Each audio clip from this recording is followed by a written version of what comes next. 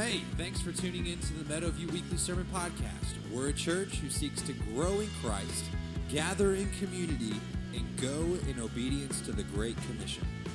All right, good morning, church. Mark chapter 3. We're going to pick up exactly where we left off last week. Last week, Jesus is talking to the Pharisees. He's talking to the scribes. They're accusing him of how to observe the Sabbath. And that's really kind of where we pick right back up this morning.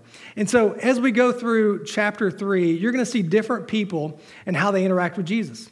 This morning, we're going to see 4 different groups that encounter Jesus and the alarming truth that proximity to Jesus doesn't always attribute to a personal relationship with Jesus. I mean, just because these people come close to Jesus doesn't mean that they actually know Jesus. I mean, you know this to be true, right? Just because you know facts about someone and just because you're in the proximity of someone doesn't mean that you know that person on a personal level. Now, it's been several years back, but I was raised a Braves fan. My mom, she lived in Atlanta, and my grandparents lived in Atlanta, and so I was raised watching the Braves. And so, sure enough, I've kind of carried that on to my family. Like, if you're going to live in my house, you have to be a Braves fan. And so, my wife and I, early on in marriage, we decided to go to a game with another couple friend of ours. And so we got there, and we went early because it was meet and greet the Players' Day. I was so excited. I mean, these are my childhood heroes. And so we're walking around the park and we're seeing all these different lines of different players. And we get to this one, and his name was Javi Lopez. I don't know if you remember Javi Lopez, but he was a Braves catcher for several years. And as my wife would say, he's very attractive. He's a very attractive man. And so when she saw him, she left my side and ran towards him. Like with this whole mob of women, they were just running after Javi, like, Javi. And I don't know what it's like to have that happen. I've never had women just run at me like that. So kudos to you, Javi. But, so she ran over there, and there's a whole lot of people like gathered around this man. And I would venture to say that very few, if any, knew him on a personal level. I mean, they knew facts about him. They knew his statistics maybe. They knew what he looked like. And they were in close proximity. But it doesn't mean that they knew him on a personal level. Proximity to Jesus doesn't always attribute to a personal relationship with Jesus. And that's exactly what Mark wants us to see. So my question for you this morning is not how close am I to Jesus? It's how do I come to Jesus? So the question I want us to wrestle with today is not how close am I to Jesus? It's how do I come to Jesus? So as you sit there this morning, as you're sitting there on your couch or in your living room or in a different area of the house, or maybe you're at work or you're watching this later on, let me ask you, how are you coming to Jesus right now? Are you coming longing to be in his presence? Or are you just part of the crowd, just seeing what you can see? You see, John Mark, he wants us to know this, that the proximity to Jesus doesn't equate to a personal relationship with Jesus, because John Mark is recording what Peter's talking about. And Peter's like, man, there were mobs of people coming to Jesus, but they didn't all follow Jesus. They didn't all know Jesus. So as we're about to read, many will come close to Jesus, but they come with a wrong intention, a wrong perception, and even a wrong affection. So as we jump into Scripture, Mark chapter 3, can I pray for us? Will you pray with me? Gracious Father, we thank you so much for your word.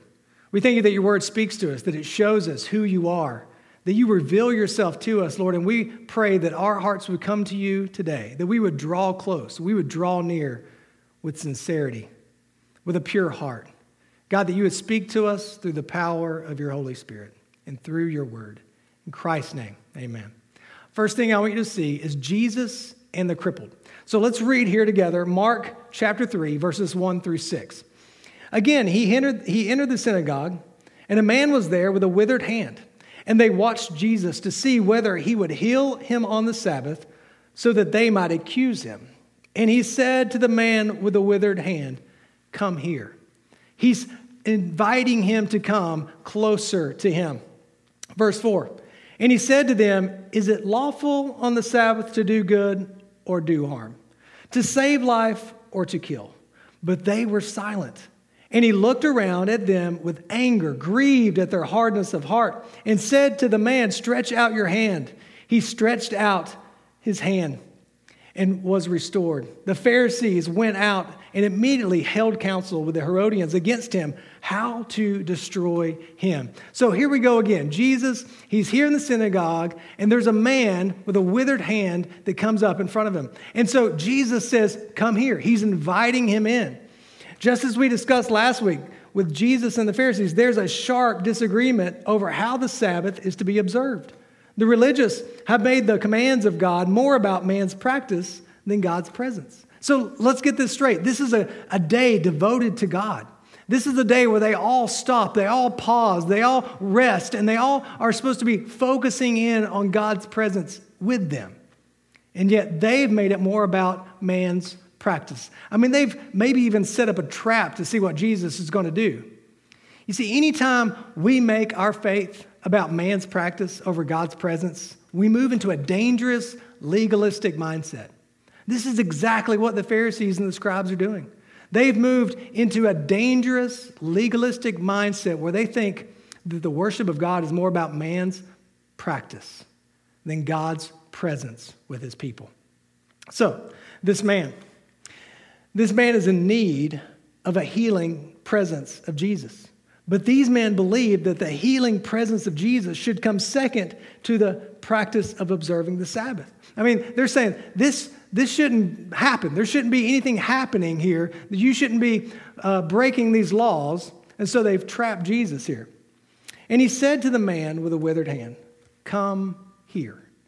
And he said to them, is it lawful on the Sabbath to do good or do harm, to save life or to kill? But they were silent. The question I want you to wrestle with today is not how close am I to Jesus, but rather how do you come to Jesus? Because you've got the Pharisees and you've got this crippled man all in a close proximity to Jesus, but they're coming with very different reasons. They want two very different things from him. So how do you come to Jesus today? This is the question I want you to wrestle with. The Sabbath is about God. It's not about man. So as you're sitting there and as you're worshiping in your own home or in your own workplace or wherever you're watching this, as you are worshiping and drawing close to God, is it more about his presence right now? Or is it more about your practice, what you think you should be doing? See, the Sabbath, it's about God calling us to come to him in our weakness. God's calling us towards him. It's about God calling us to come to him for rest. It's about God calling us to come to him in recognition of his presence.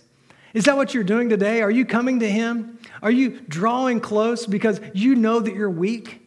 Are you coming to him because you know that there's sins in your life that you need forgiveness of? Are you coming to him because you're weary and you're tired and you need rest? Are you coming to him because you recognize that his presence is the most essential thing in your life? You see, as we come close to God, as we celebrate today, it's not about man's keeping rules. It's not about regulations. It's not even about religious practices. It's about the presence of God.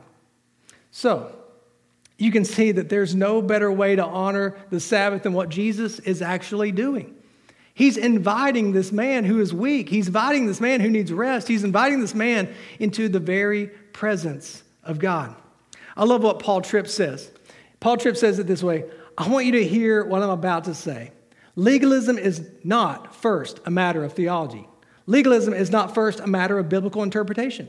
Legalism is first a condition of the heart.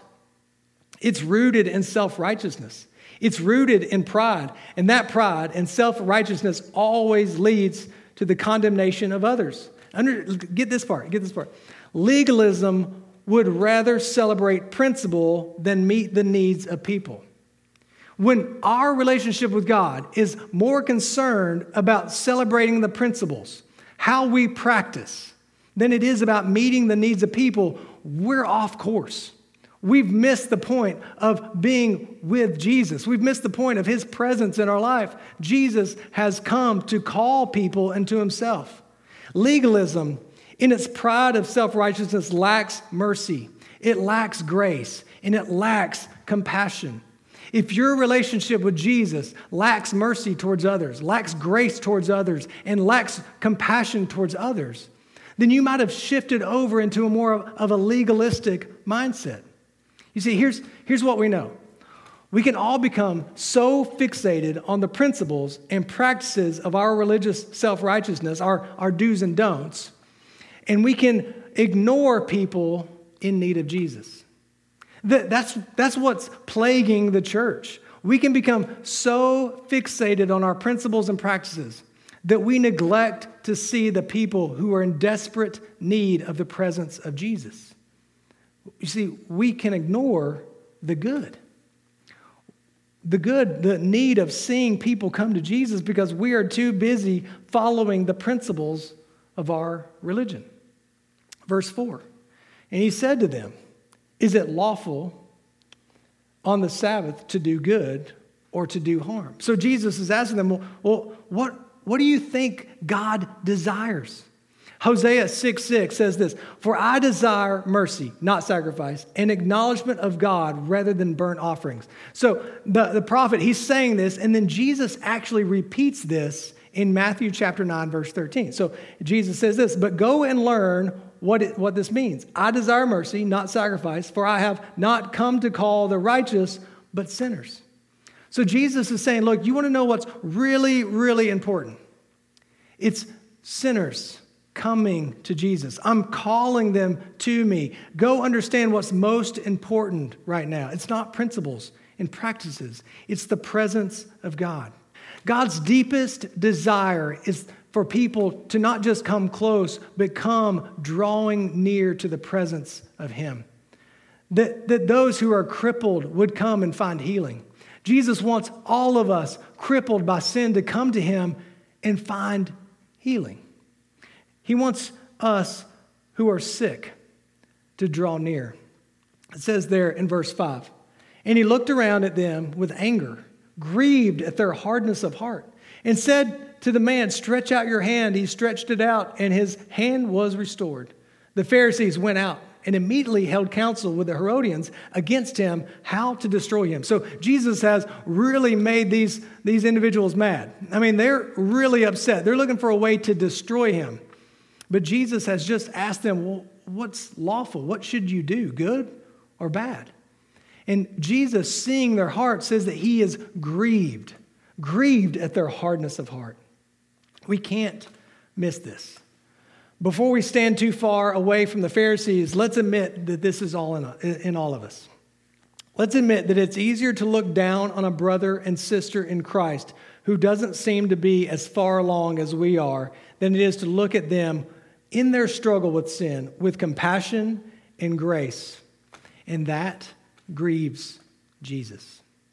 It grieves Jesus because Jesus came to call sinners to Himself. He came to heal those who are lame, to heal those who were blind, both physically and spiritually. He came that those who are crippled by sin in their life would find His presence healing. As we think about these words of Jesus, let's move into a prayer prompt. Let's move into a time where we respond to God in prayer. So before we move any further through this chapter, let's stop and let's ask these questions and let's pray through this.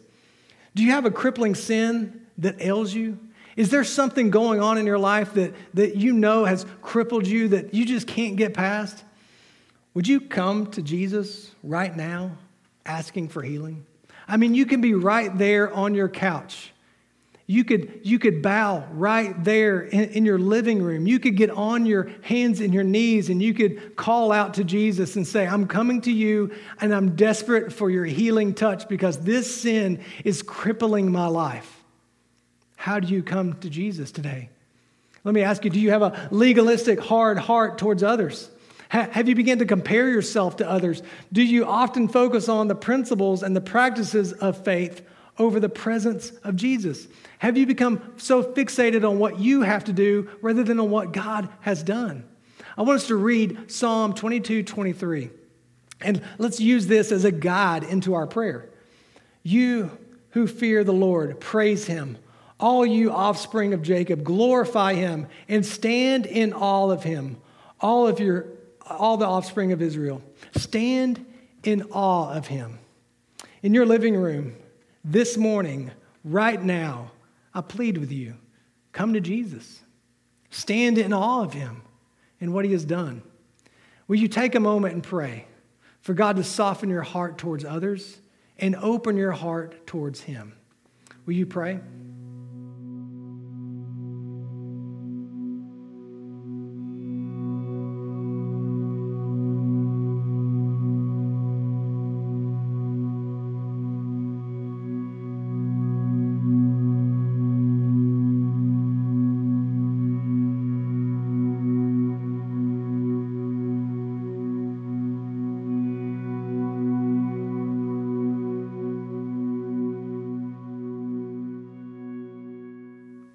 Second thing is this, Jesus and the crowds. And so we're going to keep reading Mark chapter 3, picking up verse 7. Jesus withdrew with his disciples to the sea, and a great crowd followed from Galilee to Judea and Jerusalem and Idumea and from beyond the Jordan and from around Tyre and Sidon. When the great crowd heard all that he was doing, they came to him. So people are getting in close proximity again to Jesus. And he told his disciples to have a boat ready for him because of the crowd, lest they crush him. For he had healed many, so that all who had diseases pressed around him and touched him. And whenever the unclean spirits saw him, they fell down before him and cried out, "You are the Son of God." And he strictly ordered them not to make him known.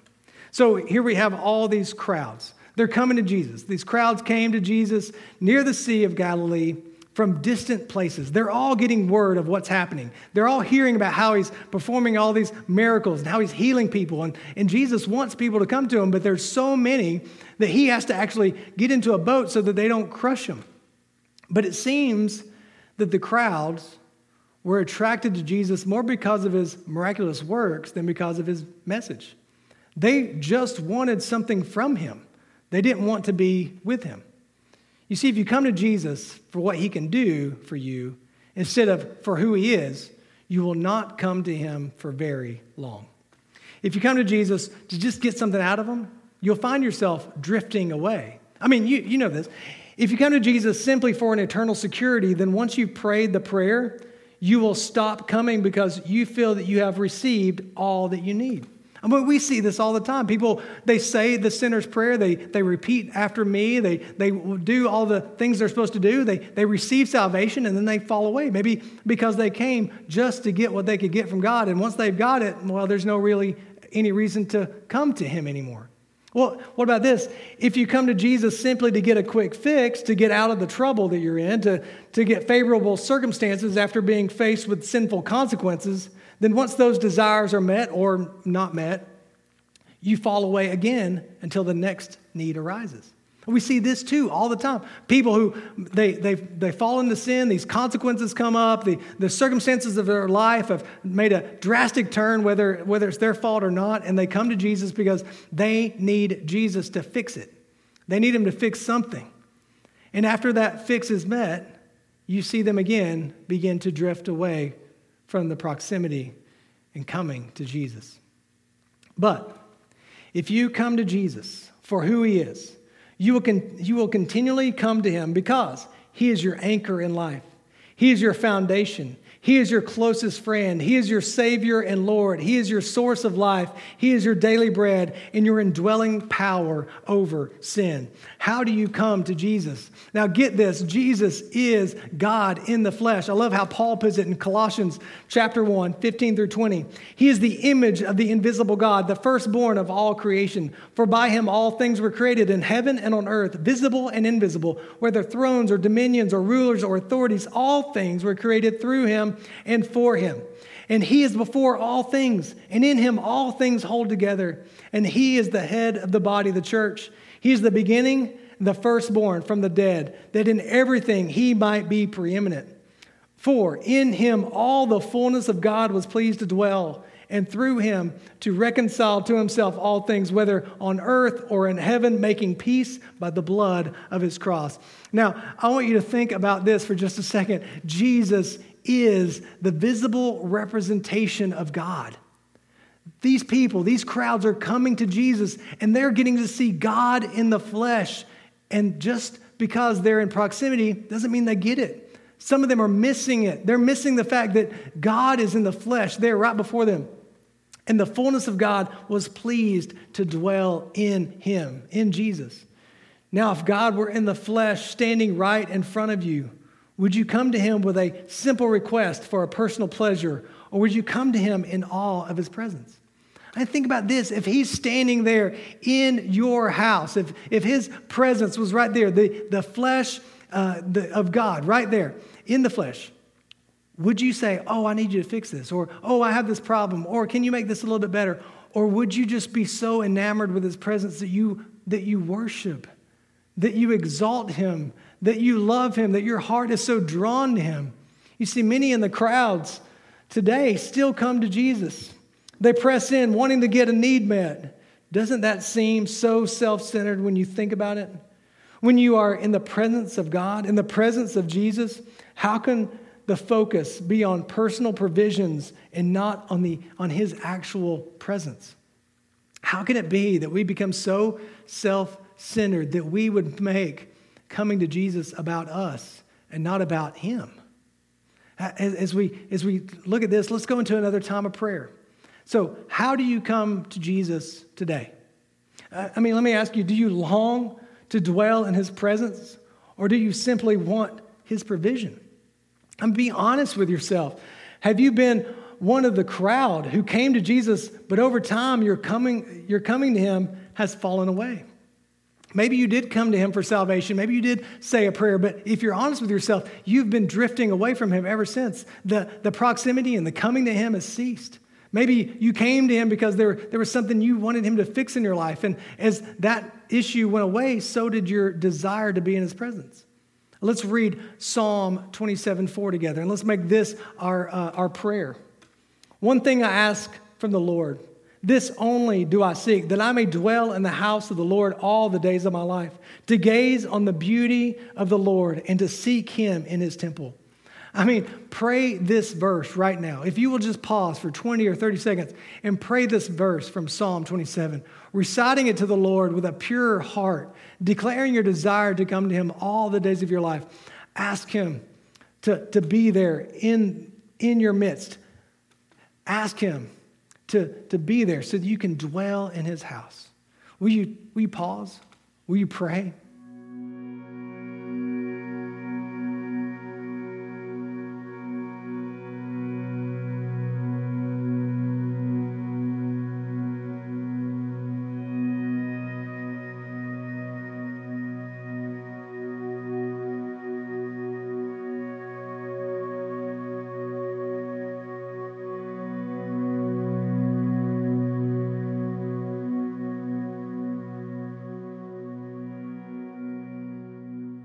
Third thing is this, Jesus and the critics. All right, so let's keep reading. We're going to jump down 3:20 through 30. All right. Then he went home, and the crowd gathered again, so that they could not even eat.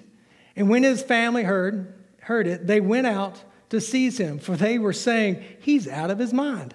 And the scribes who came down to Jesus, right? They came down from Jerusalem, were saying, he is possessed by Beelzebub. And by the prince of demons, he cast out demons. Let's keep reading verse 23. And he called them to him and said to them in parables, how can Satan cast out Satan? If a kingdom is divided against itself, that kingdom cannot stand.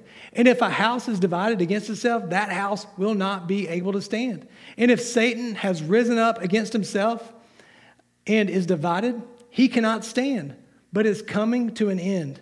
But no one can enter a strong man's house and plunder his goods unless he first binds the strong man. Then, indeed, he may plunder his house. Truly, I say to you, all sins will be forgiven the children of man, and whatever blasphemies they utter. But whoever blasphemes against the Holy Spirit never has forgiveness, but is guilty of an eternal sin.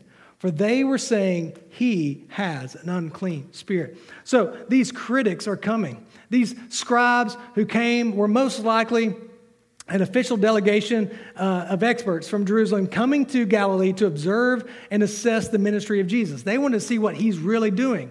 They came with a critical spirit. They were skeptical of the truth. So they come and they're assuming that since Jesus is not adhering to their laws, that he must not be working for God. Well, he's not doing things the way we think he should be doing them. He's not doing them according to our customs and our laws and our principles. So he must not be from God. So that's what they're saying. Their assumption is that the law they have and they've made is equivalent to God's word. They have elevated their system of religious adherence and presence to a level of biblical truth. And since Jesus doesn't follow it, he must not be godly. Have you ever judged someone because they didn't follow the same rules you follow? Well, they must not be godly because they're not doing what I would do. And this is exactly what they're doing. They're being critics of the truth. They're being critics of good.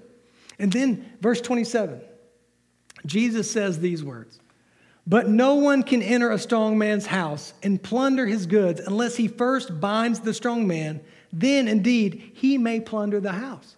This is one of the most hopeful passages in Scripture because Jesus is saying, I have invaded the house of the strong man, Satan, and I'm going to bind him. He's going to have no more power. This is what Jesus is saying. Look, I'm not working with Satan. I'm about to bind Satan by being the atoning sacrifice for people's sins. Jesus has come in the flesh to be the second Adam and to reverse the curse of sin. He has already withstood the temptation, and he will continue to live a sinless life all the way to the cross so he can be the spotless lamb who takes away the sins of the world. Jesus had to come.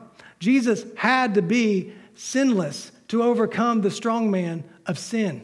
Jesus had to be sinless to be an atoning sacrifice. Jesus had to be born human to die. But Jesus also had to be God in the flesh to be sinless. Because all humanity is born sinful. But Jesus and his divine nature reveals that he is sinless. Jesus was the perfect sacrifice. I love how Paul says it in Galatians chapter 4 through 5. But when the fullness of time had come, God sent forth his son. God knew what he was doing. He sent his son Jesus in the flesh, born of a woman, born under the law to redeem those who were under the law. He came in the flesh. He came like us, but the fullness of God dwelt in him, right? So that we might receive adoption as sons. Jesus came born under the law. He came born under the flesh, but lived the sinless life so that he could redeem all of us who have fallen short under the law. Hebrews says this in 4:15 and 16. For we do not have a high priest who is unable to sympathize with our weaknesses, but one who is in every respect has been tempted as we are, yet without sin. Jesus knows what it's like to be human. He knows what it's like to have temptations in his life, yet he was sinless. He was without sin so that he could overthrow the strong man of sin. Let us then with confidence draw near to the throne of grace that we may receive mercy and find grace to help in our time of need. Let me remind you, Jesus is inviting those crippled by sin to come to him because he understands what it's like to be in the flesh. Jesus is asking you to draw near, come to him with all of your weakness and receive mercy and find grace and love in your time of need. Jesus has overthrown the strong man. And then we read this in verse 28. Truly I say to you, all sins will be forgiven the children of man, and whatever blasphemes they utter. But whoever blasphemes against the Holy Spirit never has forgiveness, but is guilty of an eternal sin. Now those are some scary verses. You ever do that thing where you say, hey, I got some good news and some bad news. Do you want the good news first or the bad news first? Well, I don't think Jesus asked. He just went in that order. He said, I'm going to give you the good news, then I'm going to give you the bad news. So the good news is all sins will be forgiven for those in Christ. That's good news. That's great news. That's remarkable news. That's better news than you could even think of. But Jesus says, but I got some bad news, right? And you're like, but that was such good news. Well, what's the bad news? The bad news is there is an unforgivable sin. It is when you have resisted the conviction of the Holy Spirit so decisively that God has forsaken you and you can no longer repent. You try to repent and you can't repent. You can't be genuinely sorry for your sin or turn away from it. That is a horrible, frightening situation to be in. Jesus is saying, look, I got some good news and some bad news. And the good news is all sins will be forgiven. But the bad news is if you consistently resist the Holy Spirit, there's going to be no repentance in your life. And without repentance, there's not salvation. So the issue here is, how do you come to Jesus? You can claim to know Jesus and the work of Jesus, but if you are consistently ignoring the Holy Spirit and the precious conviction he gives to lead you to repentance, you are rejecting salvation and forgiveness. It doesn't matter how close in proximity you are. It doesn't matter if you say, oh, I know all the facts. I know all the statistics about Jesus. I've been around him my entire life. If you're consistently saying no to the Holy Spirit and his conviction in your life that is telling you to repent, you're saying, I don't want salvation and I don't want forgiveness. Those are some harsh words, but they're true. So many are deceived and say, I believe in God or I believe in Jesus, but still say, I believe my sin is okay. Are you serious? Your proximity to Jesus doesn't always attribute to a personal relationship with Jesus. Just because you know God, just because you say you know Jesus, if you're rejecting the Holy Spirit, you can't say, well, I choose this part of God and this part of God, but I don't want this part of God. It doesn't work that way. Just because you're close in proximity doesn't mean that you're living out a personal relationship with Jesus. I mean, I want you to get this. This is basically what Jesus is saying. If you reject conviction and the work of the Spirit and accept sin rather than repent of sin, then you are inadvertently rejecting him as Lord in your heart, no matter what you say with your words. It doesn't matter if you know what the right words are to say. If you are consistently rejecting the Spirit, you're rejecting Jesus. So, another prayer prompt, our third and final prayer prompt of the morning. I want you to take a moment and ask God to take an inventory of your heart. This is where you ask him to come and reveal whether or not your words of declaration match up with a heart of adoration. Are the words that you say that you follow Jesus, that you love Jesus, do they match your heart for Jesus? Is Jesus Lord of your life? Is the Spirit evident in your heart through the conviction of sins? And are you walking in an attitude of repentance? These are some deep questions I want you to take some time here and think about. Read this psalm with me, Psalms 139, 23 through 24. Search me, O God, and know my heart. Try me and know my thoughts, and see if there is any grievous way in me, and lead me in the way of everlasting. I want you to know, you're saying, I want you to search me, God, and I want you to tell me if I'm grieving you in any way with a hard heart. Search my heart, oh God. Will you take a moment, will you pray those words? Will you pray these words that are written in Scripture? God, search me, know me, reveal to me if there's areas of my life and my heart that don't match up with the words that I'm saying. Will you pause? Will you pray?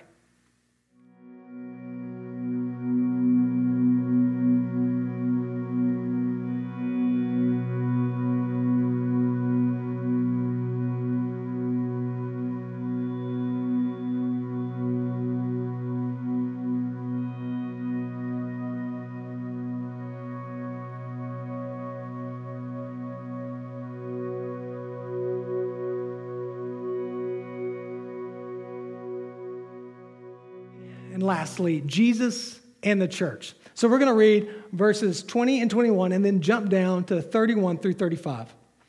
Then he went home, and the crowd gathered again so that they could not even eat. And when his family heard it, they went out to seize him, for they were saying, he is out of his mind. And his mother and his brothers came. They came to Jesus in proximity. And standing outside, they sent to him and called him. And a crowd was sitting around him. And they said to him, your mother and your brothers are outside, seeking you. And he answered them, who are my mother and my brothers? And looking about at those who sat around him, he said, here are my mother and my brothers. For whoever does the will of God, he is my brother and sister and mother. Isn't it remarkable that the two groups that should have known him best, the ones closest to God's words, these scribes, these Pharisees, and the ones that were closest to him physically, his very own family, are the ones who are furthest from him spiritually. I want you to understand this. The proximity didn't matter. It was how they came to him.